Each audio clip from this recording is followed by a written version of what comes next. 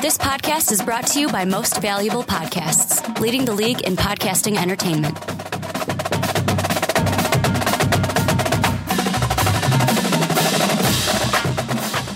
Hello, college football fans, and welcome to the Primetime Podcast. My name is Ricky Whitmer, and as always, I'm joined by the one, the only, the suave Brandon Swanson. Hey. And it's finally here, Brandon. Week 1 is come and gone, and what a day, what a weekend of games. It started out Thursday. We had games like Michigan, Utah, TCU, Minnesota. Then you go off, I think it was, Friday night you had the Michigan State game. Was Boise State, Washington on Friday? No, that was Saturday. Saturday night you had Boise State, Washington. You had Alabama, Wisconsin.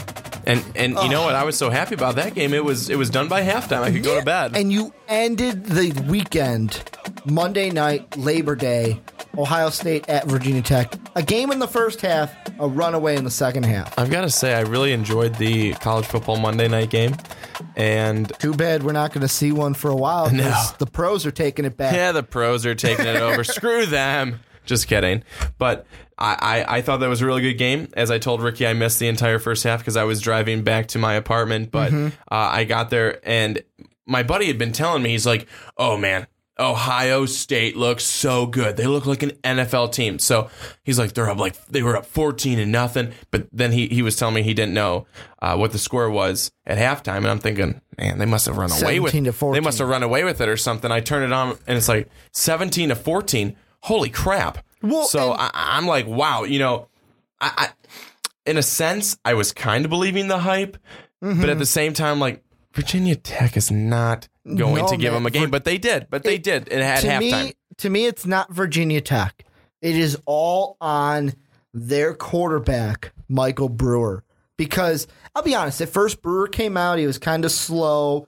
The whole Hokie team was slow, and their cornerbacks were just getting burned by the Ohio State wide receivers. Like, Ohio State should have been up more in the first quarter, but they had a little bit of the dropsies. I'll admit, a few hit the hands and fell off, but they get the Curtis Samuel touchdown. They get the 80-yard run by Zeke Elliott. And like you said, your friend, I'm thinking, oh, what the fuck? I'm thinking, man, I should have never picked Virginia Tech in this game. I'm like, man, I should have just made the safe pick. I should have went with Ohio State. Then I'd be tied with Brandon, because that's all I'm thinking about during this game is who's coming out on top in our weekly picks, me or you, because this was the only game that we had different. And then the second quarter happens. You get Michael Brewer, 51 pass to Sam Rogers. Then a field goal. It's like, okay, 14-10. And then right near the end of the half, Virginia Tech charges down, gets a touchdown on the goal line, 4 plays, goes into the half, 17-14. And I'm sitting there going, man, I'm like, Virginia Tech has a chance to win this game. However, we know how that happened because Michael Brewer got injured. And, that's honestly, the story of the second half. Michael Brewer gets injured. Not just injured, he gets a 300-pound guy to drive him into the ground. And when his shoulder hit the ground, immediately I thought, he's not coming back. There's no way you come back that same game when you get your shoulder driven into the ground like that. And just how demoralizing for Brewer and for that team, honestly, because, Ricky tries to tell me that they would have won the game if that didn't happen. They would not have won, but they would have been really much closer than what it was. It ended up being 42-24, really 42-17. They pretty much shut them out in the second half.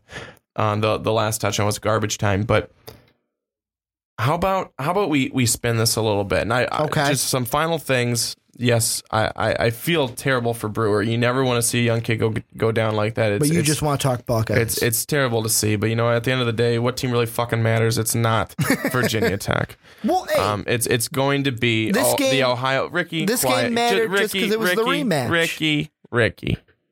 Ohio State is the team that people are going to talk about this year. And let's talk about the guy who people are definitely talking about right now. And he's not a quarterback anymore. It's Braxton Miller. I mean, come on. I'm thinking, is he going to bring up Cardell? Nah. Or Braxton? Because you had, not only did Braxton Miller have the amazing touchdown, the 54-yard touchdown grab from Cardell, and you're sitting there going, okay, he can catch a ball. Okay, maybe he can play wide receiver.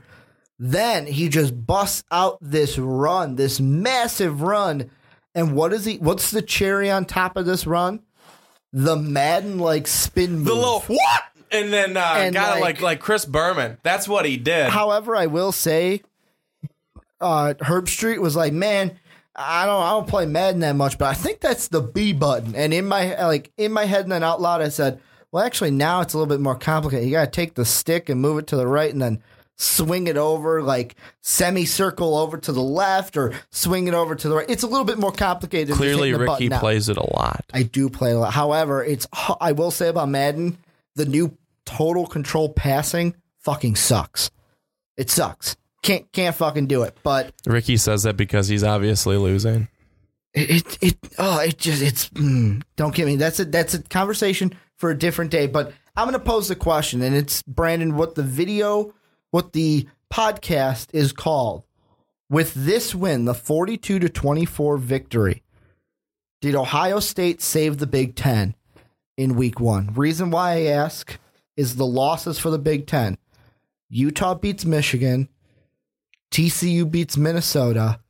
You have Temple beats Penn State. BYU beats Nebraska.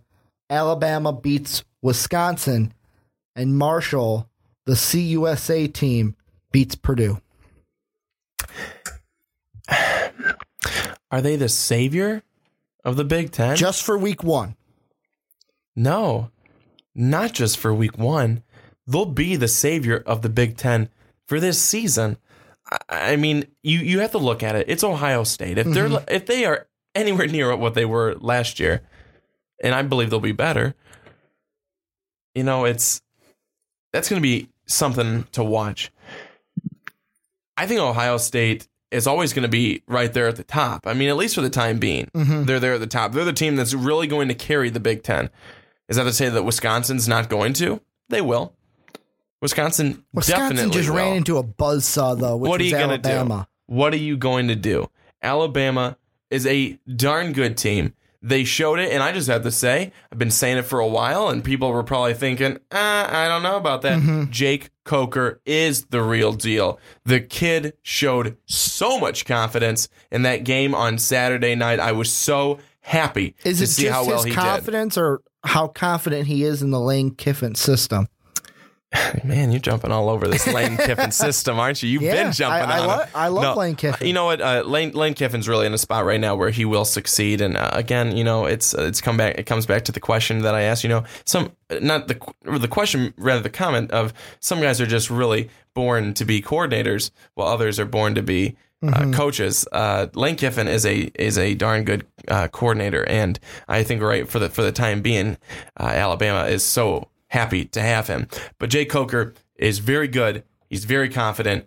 That game, I mean, Wisconsin's not an easy team to play. They're not. They're good. Yes, they lose some pieces, but every team does. Alabama did, and they still have so much. Derrick Henry, beast mode. Kid's good. But one team getting away from Ohio State a little bit. Are we staying in the Big Ten though? Yes, we are. Okay. You're gonna hate me. Are you gonna bring up the team I'm thinking about? Northwestern. Oh, I was not even thinking about them. How about that? And shocker. At the end of the day, it was a shocker. At the end of the day, is it Northwestern was better, or Stanford was just that pathetic? I watched some of that game. Here's how my schedule on Saturday was a little bit messed up during the day. The reason being was, obviously, you guys, the passionate listeners of the Primetime Podcast, know that my number one team, I bleed orange and blue. I'm a Fighting Illini fan, Illinois, all the way, every day till I die. one of the main reasons why I can't stand Northwestern. I will always hate Northwestern. I will not. That's more of a me living in Chicago, being an Illinois fan. Can't stand Northwestern. So the Illinois game gets canceled on Friday because I plan to watch that Friday, and then I could watch this game and the Big Ten games because that's kind of the games I focus on just because I'm a Big Ten guy, and I can just give all my attention to this game. However, Illinois games gets canceled. It's the same time as the Northwestern-Stanford game. So on my TV, I have the Stanford-Northwestern game going on, but it's on mute because I have my computer open. I have my Mac to the side because I have a PC and a Mac. My Mac is streaming the Illinois game, and obviously that has the sound because that's the one I care about. So was I able to focus 110% on the Stanford-Northwestern game? Not as much as I would if Illinois wasn't playing. I focused more on that one. The one takeaway, though, I came away from with this game is Stanford's offense just stalled so much in this game. And, I mean, you look at the final stats, and, 20 of 35 from Hogan, 155 yards. You had about 66 yards from McCaffrey on the ground. But it never translated into points. Never translated into points. And Northwestern didn't do that much better. They didn't do much better. When you score 16 points and win 16-6, I kind of have the feeling of, did you win that game or did the other team just let you win that game? Unless it's like Alabama-Auburn. But when it's Alabama-Auburn, the score is like 42-38 because both teams are scoring nonstop. It's never a 16-6 game. See, you know what? When I was watching that game, I thought it seemed like Northwestern was that much better. Their defense was that much better. I just think that at the end of the day, I think it was more Stanford. I mean, but I guess I'm struggling here because I do think Stanford's a better team than that. Mm-hmm. It's just surprising that Stanford came out so flat-footed. This was a team that we were saying, are they going to be able to just give the Ducks a run for their money in the Pac-12? Because obviously the other side of the football, in the Pac-12, you have Arizona State, who lost their game. You have USC, UCLA, and Arizona. They're going to dogfight it out for the top spot in their division. Here's the big game for Northwestern. And now after the Stanford win, I'm circling even more because this is going to be the next game to show us, okay, are they a real team this year at Duke, September 19th? Because Eastern Illinois, that's a win for Northwestern. I'm just going to give it to them, even though I hate them. However, Duke is a real football team. Can they beat Duke? That is the question now. Because, I mean, if they can beat Stanford, and Stanford was supposed to be really good, maybe they can beat Duke. That's why I'm circling this game, only because the Wildcats were able to beat Stanford in week 1. That's it.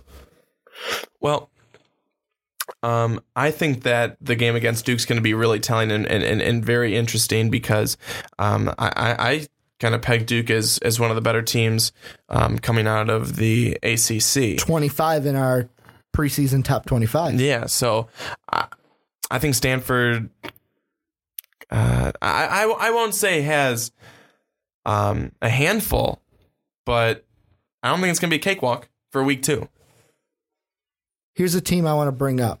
Other side of the spectrum. A team that we expected to win week 1, but did not. Penn State. Losing 27-10 to Temple. And the most important takeaway from this game, I will say I was not able to catch much of this game because I was focusing on the 2 games in the state of Illinois. But Christian Hackenberg, 11 of 25, 103 yards, no touchdowns and an interception. We're talking about a kid that we're saying probably or not probably, he will be one of the top 3 quarterbacks taken in the NFL draft. And he comes out and just lays an egg week 1. I was going to say the same thing, just laid an egg. I memean, I couldn't believe that they lost that badly. I mean, 27-10. They didn't put up a fight. And I didn't think Temple was that good. I think this time, I as opposed to the other time, I thought that Northwestern's defense was the reason. Here, I think it's the inability for Penn State to get anything going. And James Franklin did say earlier today that he's going to take a bigger role in the offense heading into this week's game against Buffalo. Because to me, they got to beat Buffalo now. I mean, were we ever going to question that Buffalo is going to beat them? No, but if they get upset now by Buffalo, they're going 0-2 into their first Big Ten game next week against Rutgers. Because the Penn State-Rutgers game is always the really early one. That's usually the first game in the conference these two play since Rutgers came over. It's usually the game to open up just the Big Ten conference play. However, it doesn't help Hackenberg when you have Connor Cook. Yeah, he was playing Western Michigan, but he goes ahead and throws for 250 yards, 2 touchdowns, no INTs, and then Cardell Jones, only 186 yards and 2 touchdowns and 1 INT. I mean, obviously those stats lean a little bit more towards Connor Cook, but when you got both of the other quarterbacks that are going to rival you in the NFL draft outperforming you, that kind of has to throw a red flag. Am I wrong? It's throwing a red flag for me. How about another team that lost? This one on the other spectrum. I was having a discussion with one of my old colleagues when the onside kick used to be way back in the day when we used to be on fan-sided radio. And we were talking about the Purdue-Marshall game, the one that was on Sunday. And he was saying that he's a Big Ten guy, he's a Nebraska guy, and he was saying that he's rooting for Purdue. And I'm like, with me, I can't root for Purdue. It's kind of like Northwestern, but not as strong. They're a rival of Illinois. If they lose every game, I'm happy. However, I'm more of a Marshall fan. I'm like, man, Marshall's going to roll over the Boilermakers. Purdue played them tough, but they lost by 10. I know this wasn't a huge shocker because most people had Marshall winning, but just to throw it out there, Brandon, does this loss mean anything in the Big Ten? Did Purdue have to win this game to kind of bring up the credibility of the Big Ten in week 1? No. Because of the Penn State loss? No. The Wisconsin loss? No. I think it's because Purdue was never, sounds bad, I don't think Purdue was ever credited with any part of the Big Ten being good or bad. I mean, Purdue's just the team that you're just kind of like, they're in the cellar again, no surprise. I don't think you really count them. I'm not saying like you're expecting them to be good. I'm just saying think about it at this point in time when the game started. Wisconsin had already lost to Alabama. You have Nebraska already lost to BYU. Michigan already lost to Utah. Minnesota already lost to TYU. Penn State already lost to Temple. Well, TCU. All these Big Ten teams had already lost. Did they need to win this game to kind of bring back up the respect? I mean, now it doesn't matter because Ohio State kind of did that for them by beating Virginia Tech. But did Purdue need to win this game to kind of say, okay, it doesn't matter that all these other Big Ten teams lost. We shocked the world. We beat Marshall. Yeah, going with another old Michigan quote from the Fab Five. We gonna shock the world. I'm just laughing because I feel like if Purdue won a game, it wouldn't be necessarily shocking the world. If Purdue won a game against an Ohio State, then you start to shock at least half the world.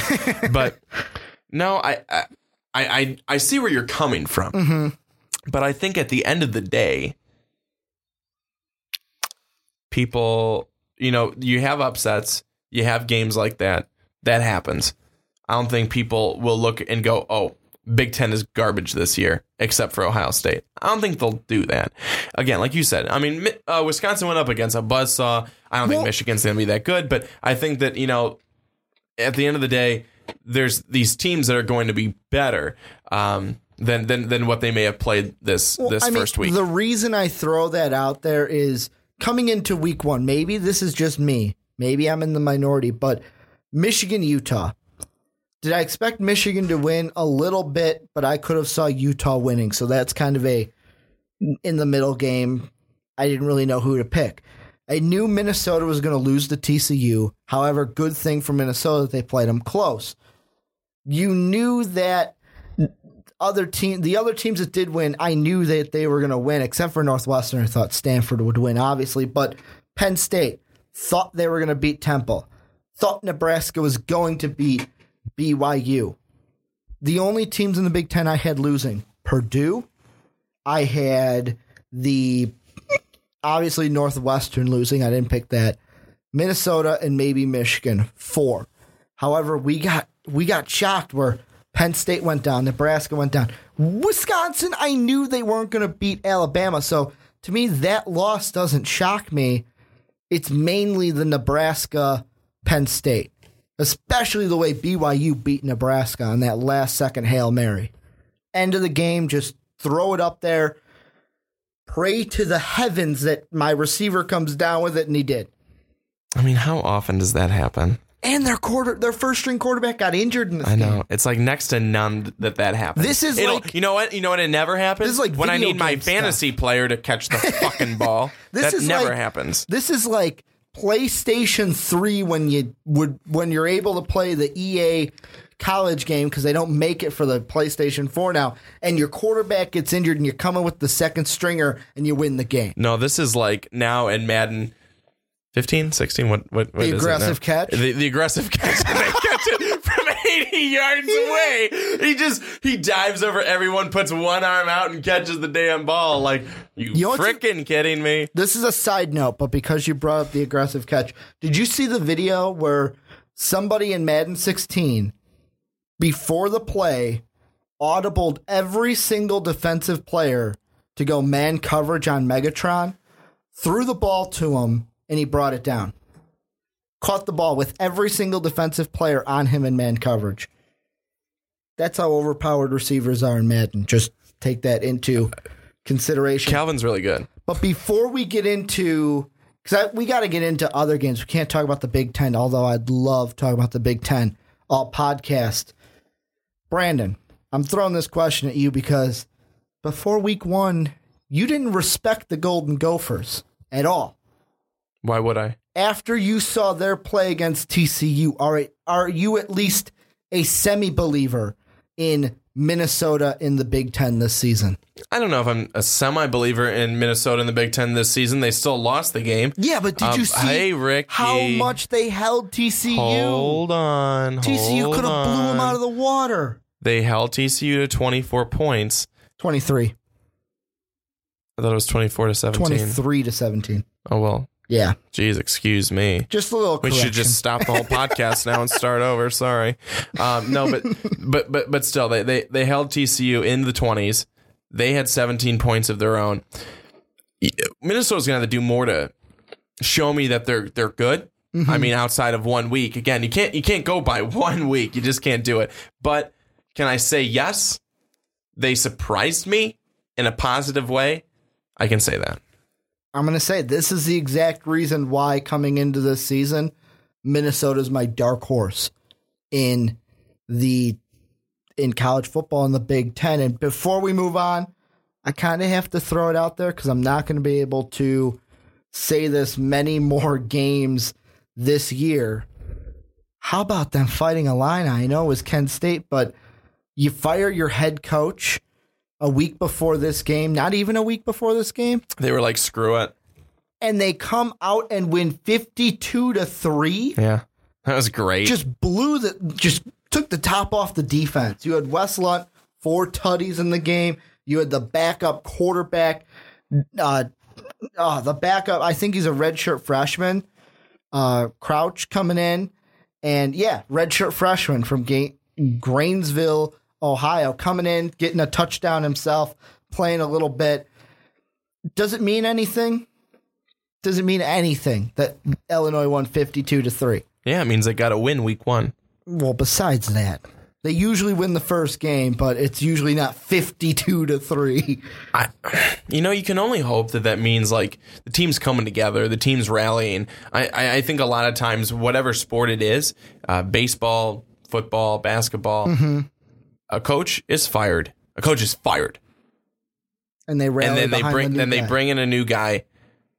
Players really, I think, do look to rally. They want to show this new guy something. They want to prove themselves to the new guy. Especially a guy who knows the team as well as Cubitt does.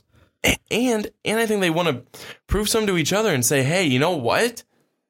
We can do this. It doesn't matter, if our coach just was let go or anything. You know what? Let's step up. Let's win. Let's win this game. Let's go. I mean, I think that really gets them going, and they can get rallying around that. First game I'm going to mention outside of the Big Ten this podcast. What is your takeaway from seeing a score? I know it was Tennessee Martin and the Skyhawks. You did this preview in our top 25. I know it was Tennessee Martin, but 76-3 Ole Miss over the Skyhawks. You had Chad Kelly 2 touchdowns. You had Buchanan 2 touchdowns. You had Devontae Kincrad 1 touchdown. You had 3 different guys scoring 5 touchdowns in the passing game just in the passing game. Then you had 3 guys combined on 4 rushing touchdowns in this game. That's absurd. I know, like I said, I know it's Tennessee Martin, but 76-3? We're not going to see this in the SEC, but Ole Miss, can they be contenders? Am I overlooking the Rebels? Were I overlooking them coming into the season, B-Dog?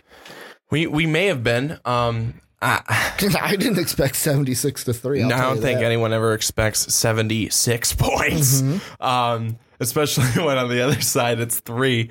But at the end of the day, I think Ole Miss really has to. They garner a whole lot of respect, and they come into this week as the number 17 team. You really have to look at them. I know in my week 2 top 25, I think I rated them a little higher than that. Only because I think we had them at 11. I mean, you score 76 points. You're jumping. You're jumping. You're talking about in your poll that we're going to come out. Yes. In a little bit. Yes. Not the preseason poll. No. In the poll that to be coming. I think in the preseason poll, I have to double check, and I'm going to look it up right now on our YouTube channel. I believe we had them at 11. Yep. We had Ole Miss at number 11 coming into this season, but here are I'm going to throw out some players and here's what we're going to do for this one. I'm going to throw out some players, good performances, bad performances that I liked this week. What you are going to do is take one and run with it. You ready? Here they are. Number 1, from the Auburn-Louisville game, quarterback Jeremy Johnson, 137 yards, 1 touchdown, 3 INTs. Not a good game for Johnson. Then you have Josh Rosen, the freshman for UCLA, 351 yards and 3 touchdowns, no INTs against the Virginia Cavaliers. Did I tell you this guy was going to... Well, I didn't know he was going to start, but did I tell you this kid was going to be good if he started? Yeah, I did. Then you have Mike Bercovici, almost just 1 yard shy of 200, 1 touchdown, no interceptions. Arizona State lays a dud against the Texas A&M Aggies. You have Malik Zaire. Yes, Notre Dame ran all over the Texas Longhorns. 300-plus yards, 3 touchdowns, no INTs. Oh, yeah, that's right. He also had 16 on the ground. Vernon Adams, 246 through the air, 2 touchdowns himself, 94 yards on the ground. And last but not least, Cody Kessler, 236, 4-0 touchdown to interception ratio. However, I will throw out Trey Madden, running back, 106 yards and a touchdown himself. Who you taking? That was a lot of names, but who you taking? Who you want to run with? Johnson, Bercovici, Rosen, Kessler, Zaire. You want to talk about your Notre Dame Fighting Irish, don't you? Or Vernon Adams? Who you running with, Brandon? I see you thinking the gears are turning. Just as quarterback overall? Just the play. Or Madden, because that was the running back I threw out. Just play, because some of them were good. Johnson was bad. Rosen was good. Berkovici wasn't. Let's talk about that Arizona State Texas A&M game. Mike Berkovici. Let's talk about how in the end you thought I was the biggest idiot for saying Texas A&M. But you didn't pick them. I didn't pick them because I wasn't that confident. I didn't. But how about that? How about that? You had no idea. I had no confidence. And I had a little bit, enough to say they could win. But then I went and said Arizona State will win. No confidence at all. And Arizona State, to me, it just got me thinking, like, after watching this game, I know it's an SEC team, and that's what I'm, like, trying to just talk myself off the ledge. But I'm thinking after this week 1 game, can this team compete for that Pac-12 South now? Because you look at least 2 of the other teams in that division. UCLA's quarterback, great performance. They dominated. USC dominated and Cody Kessler dominated. Yeah, they weren't playing Texas A&M. But UCLA did play Virginia. I guess that's a Power 5 school, if you want to put it that way. But Berkovici, 199 yards, only 1 touchdown. A QBR of 34.6? Really? He was bad. He was really bad. It was not good, I'll tell you that. Well, I'm telling you, it's because this Texas A&M defense that's revamped came at him. Oh, those 2 defensive ends were just killer all game. All game. It was like they were sacking Berkovici left and right. You could not get... I mean, they were all over him. And you know what? I don't know if that's more of a tribute to a darn good defense by A&M or a terrible offensive line. To me, I feel like I'm a little scared for ASU going into Pac-12 play. I know that they might be a better team. Like, I know you hear that whole thing, well, this team's going to be better when they get to, like, later in the season. However, Hall and Garrett, like I said, the 2 defensive ends just dominated that game, especially Myles Garrett for the Aggies. Made me a believer in Texas A&M this season. Damn. Now you're a believer. How about your Notre Dame, though? Malik Zaire, the second coming of Jesus Christ and touchdown Jesus for the Irish. He was really good. I'm surprised. I think in the end I was, again, it's one of these. I feel really this week it's like, was I more surprised that they were that good, that Notre Dame was that good, or that Texas was that pathetic? Yeah, Texas was so bad. I mean, what has gone on with them? I don't know. This kid, maybe because I'm not an Irish fan, kind of came out of nowhere for me. Like, I was like, Malik who? Malik Zahu? Who's this guy? Zaire? Like, is he supposed to be good? And then, I mean, I look at it and go, well, Texas is a different story, though, because I was watching, however you want to put it, to PTI today. Yeah. They're talking about Charlie Strong and how, I guess, he demoted some offensive coaches, took the play calling duties away from one, gave it to the wide receivers coach for this week against Rice. Wilbon said an interesting statement about Texas. He goes, Texas will need to perform this season. He made the joke of go like 10-1 on the season now, just rattle off 10 wins straight, because sooner or later, these Longhorn fans, he said, are the most impatient in college football and will be calling for Charlie Strong's head if they have another 6-7 season this year. You know, I think that's a possibility. I really do. I mean, people expect more. People expect more from that school. The way he exactly put it is, you don't fire Mac Brown to bring in a guy who's going to go 6-7 consistently. And I know Charlie Strong had success at Louisville, and I like Charlie Strong.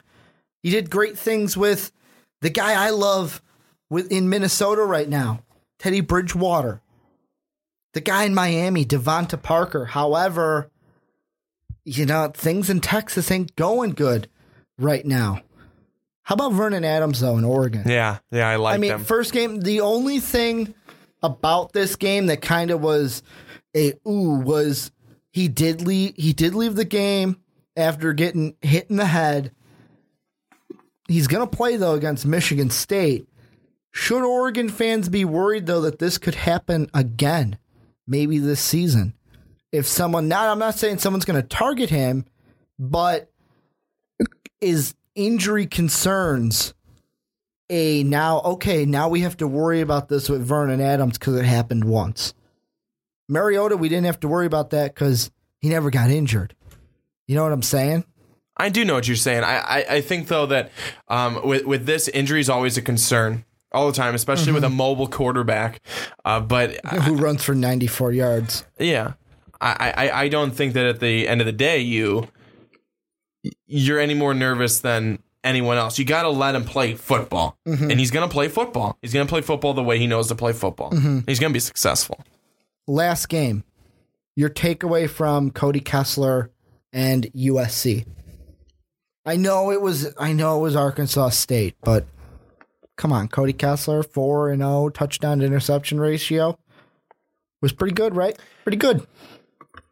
Cody Kessler is really good, and I think that you should be the one talking about him because you're the one who has talked about him, I feel like, throughout the preseason. Oh, I love him. I love this kid. And in the offseason, not the preseason, but the offseason, and I want to hear your thoughts. What do you think? What do you expect from him this season? This is exactly the quarterback we need to see from USC if they want to win the Big 12, win the Pac-12. I almost said Big 12. Win the Pac-12 like I have them projected, and make the national championship game. I believe I have them winning it. I think that's what I said. I think beating TCU is what I said. So in order for them to win the national championship, Cody Kessler needs to do this consistently. I don't want to see it just against Arkansas State. I don't want to see that. I want to see it against I better see it September 19th against Stanford. I better see it the 26th against ASU, because just from week one, and I mean, you could go in and kind of say, well, Ricky, this is kind of week one overreactions. Idaho, he's going to do it again because Idaho's a weak team. But just based on week one, I should see these similar stats against Stanford, against Arizona State, against Washington. Now, just after week one, I am really confident that USC can walk into Notre Dame on October 17th as a 5-0 team. Well, they should. I mean, I think at the end. And then, man, the last thing I was going to say, that October 17th game, can you imagine undefeated versus undefeated, Kessler versus Zaire? I think that would be a great. I think that'd be a great game. I think when you look at it, this USC team is just they're a better team than the teams that they're playing. They shouldn't lose to them. I mean, you bring up Washington, you bring up teams like that. USC is a better team. USC is it's a good program, and you know what? I think that really, when you look at it, they don't. Their coach could be a drunk, an alcoholic, whatever. He can get drunk and talk some smash talk. Who really cares? As long as they win. But they're good. Can I ask you a different important question about a different team in the Pac-12 South? How important, or how will the knee injury to Arizona linebacker Scooby Wright affect the Wildcats? Because as of right now, he's projected to miss 3 to 4 weeks. If he misses 3 weeks, he doesn't play against Nevada, doesn't play against Northern Arizona. Okay, not the toughest opponent, but more importantly, he will definitely miss the game against UCLA on the 26th, and he will definitely miss the UCLA game, possibility of missing the Stanford game on October 3rd. He could miss the first two. Will miss the first conference game, could miss the first two. I don't know. I really, in a sport like this, I never like to think that one guy is going to make or break. But a guy of certain talents can really have a huge impact on whether you're there or not there. When he's there, his presence is felt. When look he's at Joey not, Bosa. When he's not, his presence is all the lack of his presence. Just like Joey felt. Bosa this past Monday. So I don't know. I mean that could be a small cause for concern for the Wildcats. Do I think that tanks their season? No. Could it give them some question marks in the next couple of weeks? Yes, but it's always next man up. Next man up, next man up. That's why you have so many people. Okay, Baltimore Ravens, next man up, next man. That's all you hear the Ravens say. No, but I'm saying when someone goes down. No, but seriously, every no, I know what you're saying. They may say it, but every team knows it. Mm-hmm. That's why you have a 53-man, squad. The next man can come up. Here's the thing that concerns me about this injury. It's September 26th because November 7th and November 21st when they play USC and Arizona State. Let's be honest. Scooby Wright's going to be back for those games. He's going to be fine for those games because he's going to come back beginning of October 10th, it looks like. And then he'll have a month to kind of get back into football playing ready. And by USC, he's back to where he was week 1. That's what I think. However, when you're missing that UCLA game and we saw what the freshman Rosen can do, I'm sitting there, and if I'm Rich Rod, I'm kind of scratching my head a little bit like, how do I get to this kid? Because I say, and I mentioned it during your little spiel, was just look at this past Monday with Ohio State. Did Joey Bosa not being in the game affect the outcome? No, because that offense is just way too powerful for the Buckeyes. However, we saw it in that game. His replacement, the freshman, just couldn't solidify the edge like Bosa does. There were things that Virginia Tech was able to do on offense early that they may not have been able to do if Bosa was in the game. Those are the things I think we're going to see it early against Nevada, against Northern Arizona. They're going to win those games, no problem. However, when we get to UCLA, I think Rosen, Mora, and the Bruins are going to be able to exploit what won't be there in Scooby Wright. That's what I believe. And Stanford right now can't. They could throw a football and couldn't hit the broadside of a barn right now. That's my thoughts on the Cardinal. And I think you're right. I think when you look at it, that could totally happen. Mm-hmm. And when you're able to exploit something, you go at it and you go at it and you go at it. And if you continue to do that and there's no stopping it, there's a lot of success on the other side. Last thing you want to mention before we wrap up shop today for the podcast. Anything we missed in the week 1 of college football? Anything we missed? Anything we missed in week 1. Missed. What didn't we talk about? Here. I've got one final thing. We don't even have to expand.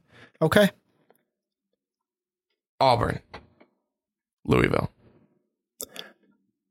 I thought that this game was going to not be that close. I really didn't. It was Jeremy Johnson's play that did it. 31-24. Mm-hmm. At the end of the day, I thought Auburn was really going to run away. Not necessarily run away. I mean, I was interested for it because I thought, you know what? I want to see what Louisville can do. Mm-hmm. And that's what I'm saying in words. But in my head, I'm thinking Auburn is going away with it. They never did. It was Jeremy Johnson is the reason why this game was as close as it was. When you have a quarterback that completes, 50% of his passes, 137 yards, goes 1 for 3 touchdowns to INTs. I'm sitting there and I'm going, okay, well, doesn't really look that good. What are you going to do? And Louisville had every chance to win this game. It doesn't help, though, when your quarterback goes 9 of 20 for 100 yards and an INT. So I think Louisville couldn't do what Northwestern did. Auburn didn't give the game away like Stanford did. That's how I'm going to describe this one. But that is going to do it for this week, the Primetime Podcast. I mean, you can follow me on Twitter at Ricky Widmer. Brandon is at young_swan19. If you don't want to remember all that, just go to mostvaluablepodcasts.com. Right on the right-hand side, it has my Twitter feed, Brandon's Twitter feed, Mark's Twitter feed. You can just go ahead, click that, and it'll bring you right to our Twitter page. Most Valuable Podcast is at Most Valuable Pod. Make sure to check out all our cool videos in our podcast on the SoundCloud and YouTube channel. If you like the podcast, go ahead, hit that like button. If you loved it, hit the subscribe button. I want to thank everyone for checking this one out. Can't wait to talk Week 2 football with you guys next week. And as always, have a good day, everybody. Thank you for listening to this MVP podcast. Follow us on Twitter at Most Valuable Pod for more great podcasts.